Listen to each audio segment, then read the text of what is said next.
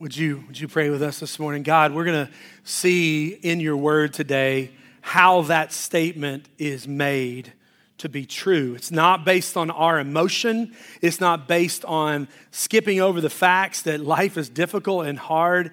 It stands solely on who we are in Jesus Christ and what he has done before us. It's not on our strength that we declare that you're good. It's not on our emotion that we declare you're good. It's based on what Jesus Christ has gone and done for us that we declare you are good. That gives us reason. That gives us the ability, the confidence to sing that song.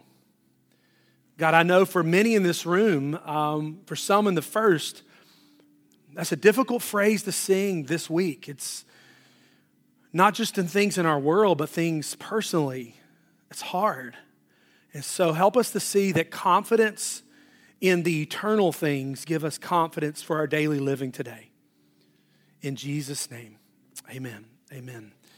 You guys, thank you for being here, worshiping with us.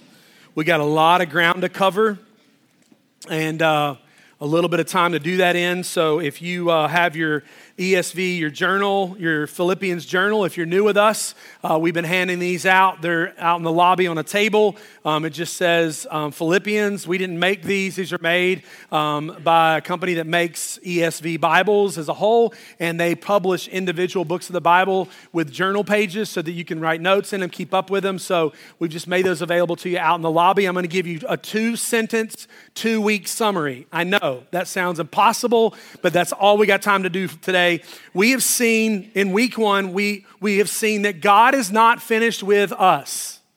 Now, that's not an amen statement for your spouse or your friend. That's an examination of us. God is not finished with us, and that's a promise. Then last week we looked at that we have been given the opportunity to pray powerful prayers over others. That our love would abound more and more through knowledge and wisdom so that they would be able to know the things that are excellent, things that are pure, things that are blameless, and they would produce the righteousness of God. So those are our first 2 weeks. If you want to go back and listen or watch those, a little bit of a transition this last week and this week, it's a listen only. Weeks before that was on video. We'll get back to some video in the weeks to come. But Paul is writing this book to the church of Philippi. It's a church that had encouraged him and a church that he had encouraged and been a part of their infancy and of their birth and how they came about. But in exploring Philippians, there's a certain verse that you get to that a lot of people have heard, maybe not in context of Philippians chapter 1, or that doesn't even say Philippians, but it's this verse, Philippians 1, verse 21. And I just want to get it out there. We're going to come back to it and land on it for a little while. But it's this verse: for me to live is Christ, and to die is gain. Philippians 1:21. For me to live is Christ, and to die is gain. Now, when we say that and we announce that, even in our American world that we're in and the culture that we live in, I want to give you, hopefully give you a proper perspective. And here it is. Back in the 80s, when I was a kid, okay, do the math, whatever. I was a kid in the 80s, and you could say to a friend that you didn't know very well or it was new to your group, you could say, what are you doing this weekend? Well, I'm going to church. I'm a Christian. And that was, by most people, an accepted statement. Because we lived in a culture that was permissive, that was not just allowed, but it was what a lot of people claimed, a lot of people presented. That has shifted in the past 40 years. We live in a culture where that statement alone has some people going, what do you mean by that? How are we going to unpack that? And I'm not sure that I like that. And does that mean you go to church? And what kind of church? And there's all these questions that go along with it. For some people, that's a difficult statement. But let me take you back 1900 plus years backwards to this moment. If you declared yourself, for me to live is Christ, to die is gain, it meant that was the definition of your entire life. Let me put it this way. You were not, in this time period, if you declared yourself to be a Christian, which that word came to us in Acts chapter 11, verse 26, it says in Antioch, the disciples were first called Christians. It literally means little Christ. It's being used. So this is a new thing. It's a movement that's happening. It's radical teaching, following this Jesus, this resurrected Savior. It's causing all kind of ripples and all types of religious movements. And so if you claim to be a Christian in 60 AD, you were not a student, a soccer mom, a teacher, a nurse, then a Christian. No. You were, if you defined yourself as a Christian, your culture, your neighborhood, your community defines you as that first. And for some people, that was a good thing. For others, that was not. You could not move away from this. It was your identity. I am a Christian. I am a Christ follower. I am a little Christ. I am imitating Christ. And so when Paul makes these statements, you need to understand the weight that comes behind it. There's a designation that he's making when he's writing back and forth. He knows that the people that are going to read this letter are going to endure hardship for claiming what? To be Christians. And that alone. For claiming to follow Jesus Christ, he knows that they're going to need encouragement. He knows they're going to need support. And so he's writing encouragement. He's going to give them some direction, but he's received direction and instruction from them. And so when we get to verse 18 in chapter 1, we're going to race through several verses today. Verse 18 says, "What then?" Paul is so confident that he's going to preach Jesus, teach Jesus, live Jesus. If it's in prison, great. If it's in Rome, great. He's going to preach Jesus. What then? Verse 18, "Only that in every way, whether in pretense or in truth, Christ is proclaimed, and in that I rejoice." What does he rejoice in? That Jesus is being preached. And you go back and read those last few verses. There's some difficult things there. Some people that are preaching the message of Jesus Christ, but they're doing it for their own greed and for their own reasons. And Paul says, hey, I just want gospel. I just want Jesus preached. I'll take it, right? And whether in pretense or in truth, I want the name of Jesus to be preached. He's got one focus.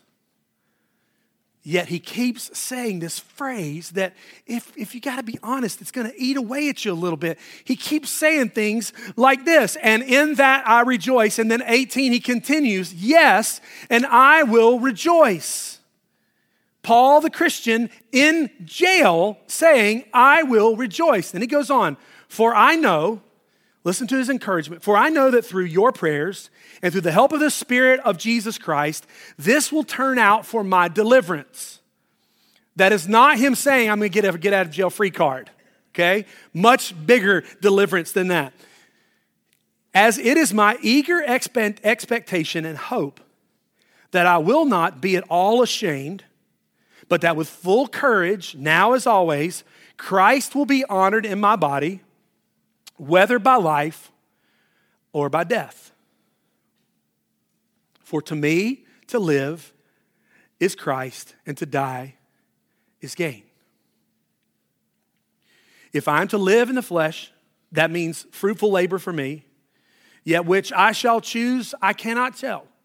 I am hard pressed between the two. My desire is to depart." He wants to go to eternity. He wants to die, leave his place, go to heaven, and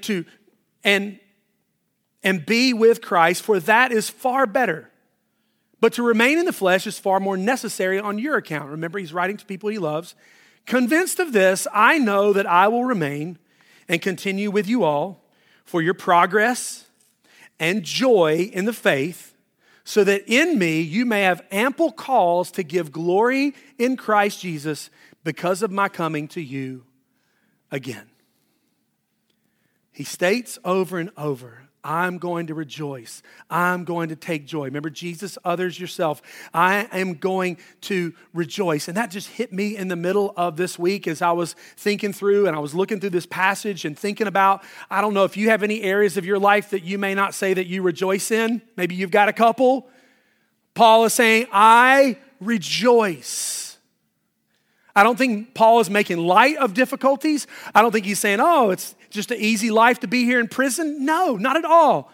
But he's saying, in spite of, in light of, I will rejoice. Now, how is Paul doing this? Paul is communicating with great fervor, with great authority about something he can't physically see. He is so tied to the promise of eternity that it is impacting every thought, every decision, every direction that he's making. It's as if he is reaching for something that nobody else in the room can see. Now, I borrowed something from one of you. This is a VR, virtual reality device. You put this on your head and things get crazy. Okay, as someone who has vertigo, this is not a recommended apparatus, okay?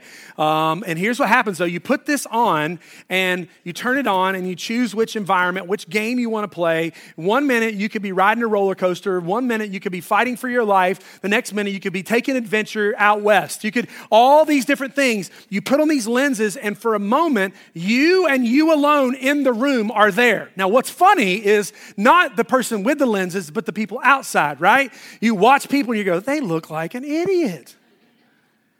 She's waving her hands and she's singing and she's doing all these kind of crazy movements, and nobody else in the world can see what they see. If we could, for just the next few minutes, imagine that Paul has a set of these glasses on, spiritually speaking, and all that Paul can see, nobody else can grasp.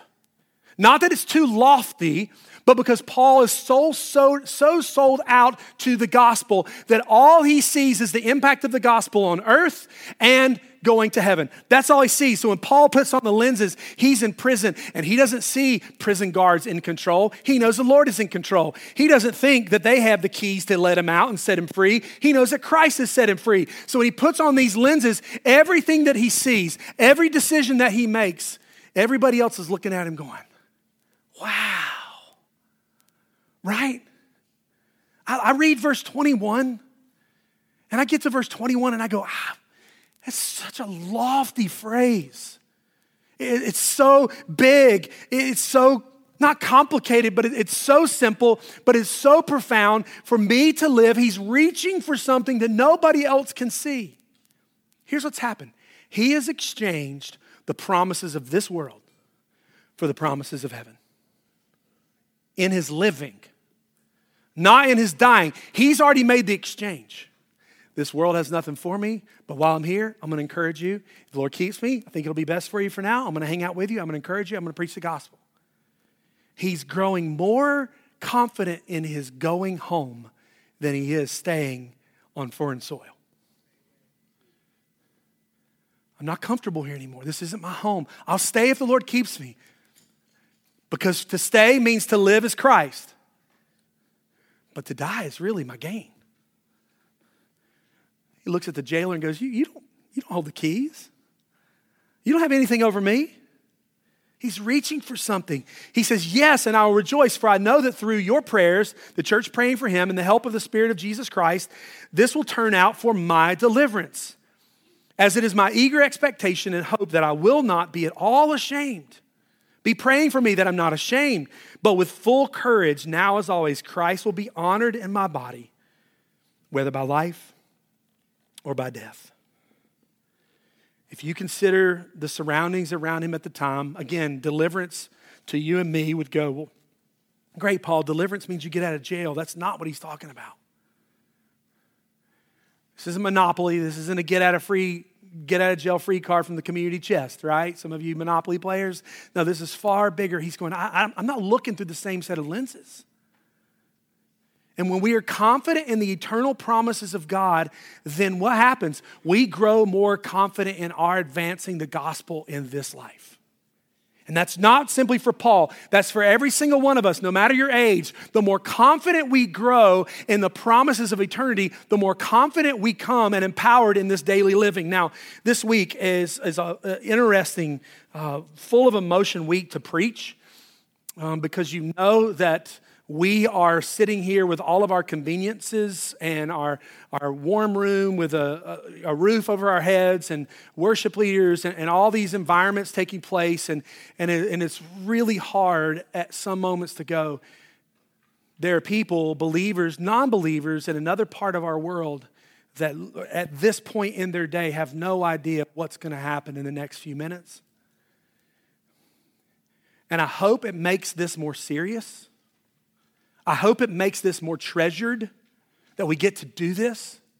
I've seen a lot of things float around, people sending me different things, but there's one video of a Ukrainian family worshiping And I just want to share this with you because they're putting their hope in eternity and it's empowering their daily living. I just want you to see this, and may it shift our minds a little bit away from our culture and to somewhere else. If I can, I want to teach you that song in English. How's that? I don't know Ukrainian, but I know the song. Here's what the lyrics say. They say, "When I fear my faith will fail, Christ will hold me fast." That's not a word we use very often, the word fast, to hold something, but it means quick and with great confidence. Christ will hold me fast. When the tempter would prevail, Christ will hold me fast.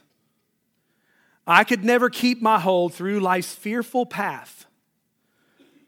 Very easy to read standing here, but not there. For my love is often cold, He will hold me fast. And here's how the chorus goes. He will hold me fast. He will hold me fast. For my Savior loves me so. He will hold me fast. Sing it with me. It's not many words. You can get it. He will hold me fast.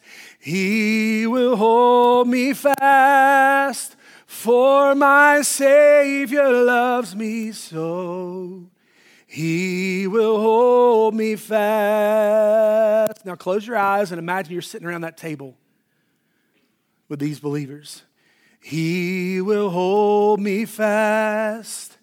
He will hold me fast. For my Savior loves me so. He will hold me fast. God, I pray for people that right now in Ukraine and countries that surround them that are in the middle of a war. God, I cling to the promises of your word that tells us that you are over rulers and dominions. And I do not begin to understand your ways and what's taking place in this world. I pray for not only that group of believers, but believers there that will have tremendous opportunity to love people who literally are trying to survive. God, they're only able to say to live as Christ, to die as gain, because they're having to transfer their faith in this world, in their country, in their people, in their surroundings for the promises of eternity. It's not a proposed teaching. It is life, and it's real. So may we be committed to loving, to praying, that you would hold them fast, and that we would continue to pray for them. In Jesus' name, amen. If you think that was the end of the sermon, you are wrong. We have a long way to go, okay? But I do want to just pause here and say this. At our tables on the way out, I think there's some of these still left. I think I can see some of them. It just says Send Relief. It's a Ukrainian prayer guide that's put out by the International Mission Board, of which we are a part of. We posted this on social medias yesterday, so you can look that up and download that. And then at the bottom, it gives you a way if you want to donate. You can do that. You can figure out ways that you can do that, and it's through an organization that you can trust and be a part of. And so they are only able to sing that song because what? Because their hope is in eternity. And their hope in eternity is empowering their daily living in a very real way. It's the same hope that gave Paul the ability to say, no, in all these things, we are more than conquerors through him who loved us. Paul would say, for I am sure that neither life, death, nor life, nor angels, nor rulers, nor things present, nor things to come, nor powers, nor height, nor depth, nor anything else in all creation will be able to separate us from the love of God in Christ Jesus our Lord. The only way you can say that is if you've put on this reality that's not on this earth, that is heavenly. He would also say in Corinthians, do not lose heart. Though our outer self is wasting away, our inner self is being renewed day by day. For this light, momentary affliction is preparing us for an eternal weight of glory beyond all comparison. As we look not to the things that are seen, but to the things that are unseen. For the things that are seen are transient. They are fleeting. They're brief. They're going away. But the things that are unseen, they're eternal. How does Paul have this confidence? How do we take this and say, God, would you allow us? Would you just give us a part of that confidence? And it's only possible because his confidence in eternity delivers constant confidence in his daily living. That's the only way it's possible. He's not confident in his own abilities or if the jailer's going to come let him out. He's confident in his eternal hope. Therefore, it's delivering confidence, not arrogance, but confidence in his daily living. Are you confident in the eternal promises of God?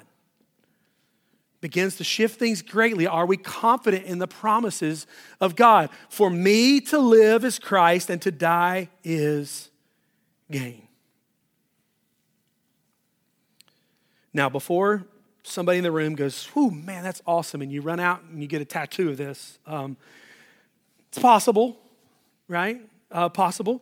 But before you do that, let's walk through, let's do something this morning. Let's talk about what we tend to live for, and I'll give you some, not all, but some things we live for, but what happens when those things fail? We've got to look at both of these. That's what Paul's doing. He's taking this discussion about our purpose in living and dying to a much greater level. For me, living is, we can go through this list. For me, living is money. For me, living is soccer. For me, living is, this is not my list. Didn't play soccer, right? Me, living is my kids playing certain sports. For me, living is academics. For me, living is power. For me, living is pleasure, and name your pleasure. For me, living is beauty. What we invest in, what we spend time with, what we commit ourselves to, for me, living is, but now let's put the other side to those, okay? Because they have a dying side too. For me, living is money. Dying is being broke. For me, living is soccer. Dying is when I have a career-ending injury. For me, living is my kids playing certain sports. Dying is when they wake up and want to quit living your dream. Parents. First service really thought that was funny. I don't know. I think it's because there's a lot of grandparents in the room that have lived through that, and they're like, I know exactly what you're talking about, all right? For me, living is academics. Dying is when you have every degree but no direction in life. For me, living is my retirement plan. Here's a real one. Dying is when inflation and war begin to eat away at your investments. For me, living is power. Dying is losing control. For me, living is pleasure. Dying is the inability to feed the pleasure the same way that we've been able to feed it before. For me, living is beauty. Dying is losing it. See, if you're honest, if you take a true assessment today and say, man, living is this person, living is this career, living is this path, then on the opposite side of that, be honest. When it disappears, where is your living? Where is your dying? And Paul says, for me to live is Christ, dying is gain. For me, living is having the opportunity to make Jesus first priority in my home. Dying is so that that message is passed on for generations to come. For me, living is serving. For me, living, serving, pouring Jesus into others, trying to faithfully preach God's word. Why? So that people can grow in the fullness of Christ. For me, maybe for you, living is walking with those who are hurting and pouring the promises of God into their broken hearts and bringing healing. Here's a real one for me yesterday. For me, living is walking into a grocery store and seeing everything that I need, a lot of things that I want, and a lot of things I didn't know that I wanted before I walked in the store. Dying is knowing that there are pastors in Ukraine that would do anything for basic survival necessities. You see, this is real. This is not a cliche phrase for us to just toss around. For me to live is Christ, to die is gain. For me, living is Christ. To die is gain. For years, our kids, when they were young, we read the books. They're down in the library here. We read Heroes of the Faith, Adoniram Judson, Hudson Taylor, William Carey. We read all these stories about these missionaries. and incredible witnesses who lived for Christ, who died was their gain. But church, let's be very honest.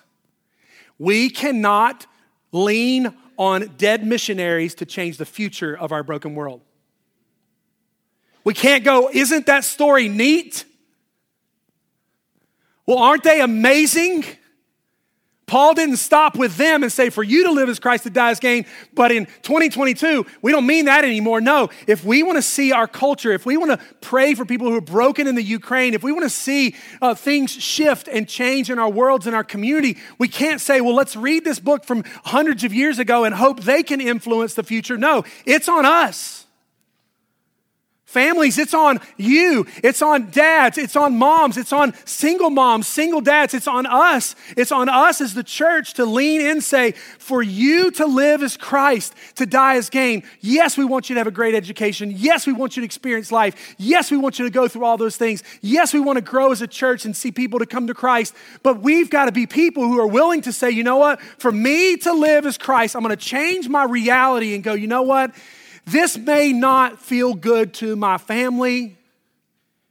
My family may start to ask, well, why are you calendaring different? Why are you spending different? Why aren't you going here? Why aren't you doing this? Why? For me to live as Christ, to die as gain. That's all I can tell you. I'm not trying to be lofty. I'm not trying to be better than. I'm just telling you, I'm trading the lenses for this broken world that is not my eternal home. And I'm saying, God, would you help me to rejoice? Living for Christ, dying and gaining eternity. You see, this is a complete game changer, this phrase. It is the heart of this book. It is the heart of Paul's teaching. It is what we desperately need reminders that I need reminders of. For me to live as Christ and to die as gain. I want you to see there in that verse, there's the purpose and there's the promise. For me, living as Christ gives purpose. What's my purpose for me living as Christ? Paul, I'm going to go back if I have to. I'm going to go back if I need to. I'm going to go back. I'm going to encourage you. I'm going to share Jesus with you. If it's with the prison guards, fine. It's with Rome, fine. Wherever I am, I'm going to preach Jesus. That gives me my purpose. But for me to die as gain, that gives me the promise. Purpose and promise. Purpose and promise. For me to live as gain. For me to live as Christ, purpose. For me to die as gain, promise. So how do we know if we're living for Christ? A few things that Paul lives out for us that I just want to look at real quickly. People who are living for Christ have a passion for people. You cannot not see that in the letter to the Philippians. You cannot see that, skip around that in 1 Timothy or 2 Peter or John 3:16. Philippians 1, verse 3, verse 4, verse 7, verse 9, 1 Timothy, all these verses, Jesus modeled it. Paul followed the pattern of Jesus, his disciples. To live as Christ gives us a passion for people that will be displayed in your life. Now, we love on people completely different, right? I've never met a stranger. I don't have a bubble, okay? Some of you know what I'm talking about. You got this bubble that you live, and you're like, whoa, you're in my bubble. I don't have a bubble, all right? And that's fine. That's how God has made me to love on people. He's made you completely different to love on the people who don't want to be in my bubble, right? But how do we know if we're passionate about living as Christ, dying as gain? We have a passion for people. We have a passion for people that we know. We have a passion for people that we don't know. That pastor in that video, I just want to call him the Apostle Paul. Like he's smiling, right? For he will rejoice. Is there a brokenness? Is there a heaviness? Is there a hurting? Are you moved by the spiritual bankruptcy of people around you? Am I moved by the bankruptcy of spiritual growth in people around me to have a passion for people? People who are living for Christ have a passion for people. They have a passion for serving other people. Paul says, but to remain in the flesh is more necessary on your account. This guy's in prison. He's saying, if I hang around, I'm going to serve you for the cause of Christ. Here's what this shows me. You are necessary in the body of Christ. Every single one of you. This week we had a staff retreat, and it was great to talk and to listen and to hear how some people are impacting 2-year-olds and 3-year-olds and teenagers and adults, and to just hear how people who are using their giftedness are saying, hey, I want to serve others not so that I can gain, so that they can gain Christ. He says, convinced of this, I know that I will remain and continue with you all for your progress and joy in the faith, so that in me you may have ample cause to give glory to Christ because of my coming to you again. Paul's willing to stay if he's going to pour joy and spiritual growth into them. He wants to fill them up, right? He wants to fill their tanks spiritually. If I'm going to stay, I'm going to stay and pour into you. I'm not going to leave you where I found you. I am going to pour more into you. Now, quick poll. Not a serious poll, right? It is serious, but it's not serious. But how many of you are people that are a little nervous about your gas tank in your car, and when it gets anywhere close to half a tank, you suddenly start looking for a place to pull over and get gas? Anybody? Don't just point at your husband over there. Okay, I saw that, all right. Anybody? All right, you get a little bit nervous. How many of you about a quarter tank, you start going, how many of you, okay, right about then? Wow. The rest of you are red lighters, yellow lighters, right? Like an amen to that. You wait until it's at the bottom and you're like, oh, I got 27 more miles. That's what it tells me at least, right? I'll just keep on going. I'll just keep on trucking along. But you know what? When you're going to the beach and you got the kids in the car, you're packed and you're heading south and you're driving, everybody's singing, having a great time, and the gas tank's full, and you're just driving, you're just going right along. You pass 500 gas stations and you never think about it. The signs don't catch your attention. The big signs with the prices probably catch your attention, but normally they wouldn't catch your attention, and you're just heading on to the beach. You get about to a half a tank and you start looking and plotting. You're thinking in your head, maybe down that road we should think about getting gas. And then you get to about a quarter of a tank, and inevitably, you know what happens? Inevitably, you get to a quarter of a tank or lower, and traffic stops. You know what you remember? Every sign for the last 5 miles. I remember that gas station. If I could just back up, right? I can't back up. I can't move. I can't go forward. I can't go backward. But I know there's a place back there that can fill this up. Here's what Paul is saying. If I'm going to stay, if we're going to be here and God's going to leave us here to impact the future generations and to impact our culture for Jesus Christ, then guess what? While I'm here, let me fill you up with joy and truth. Let me prayerfully, that's the other thing he's going to do. He's going to have a passion for praying for others, and he's going to keep filling people up. God, may your love may abound more and more with knowledge and discernment and truth. May that love may abound. Fill them up, God. I don't want them going to the empty part. I don't want them getting to that place. I want to keep filling up. And he's saying, church, I want you to pray the same thing for me. You pray that as I remain faithful, that I don't give up, that I keep this perspective.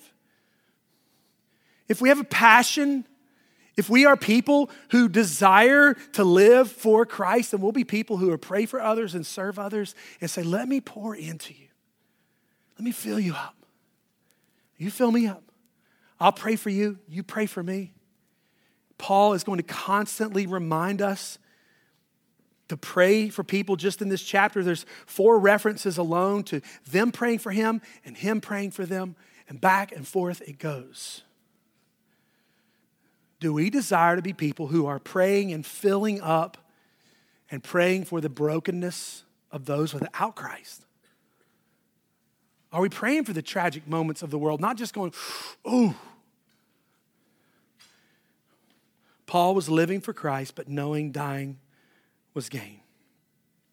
He was a person who had a passion for the spiritual condition of the people. He was a person who had a heart to serve the people. He was a person who had the heart to pray and be prayed for by the people.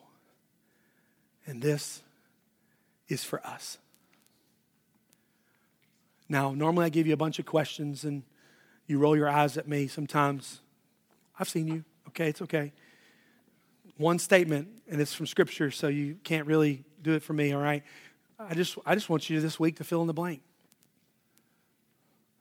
For to me, to live is, what is it you're living for? And to die is what happens when it's gone. You can dance around that all you want, but that's a profound statement from Paul. not just for the church of Philippi, but for the other churches, for the other letters that he's going to write. For you to live is Christ. To die is gain. It's a shifting of eternity to the promises of God. Let's pray together.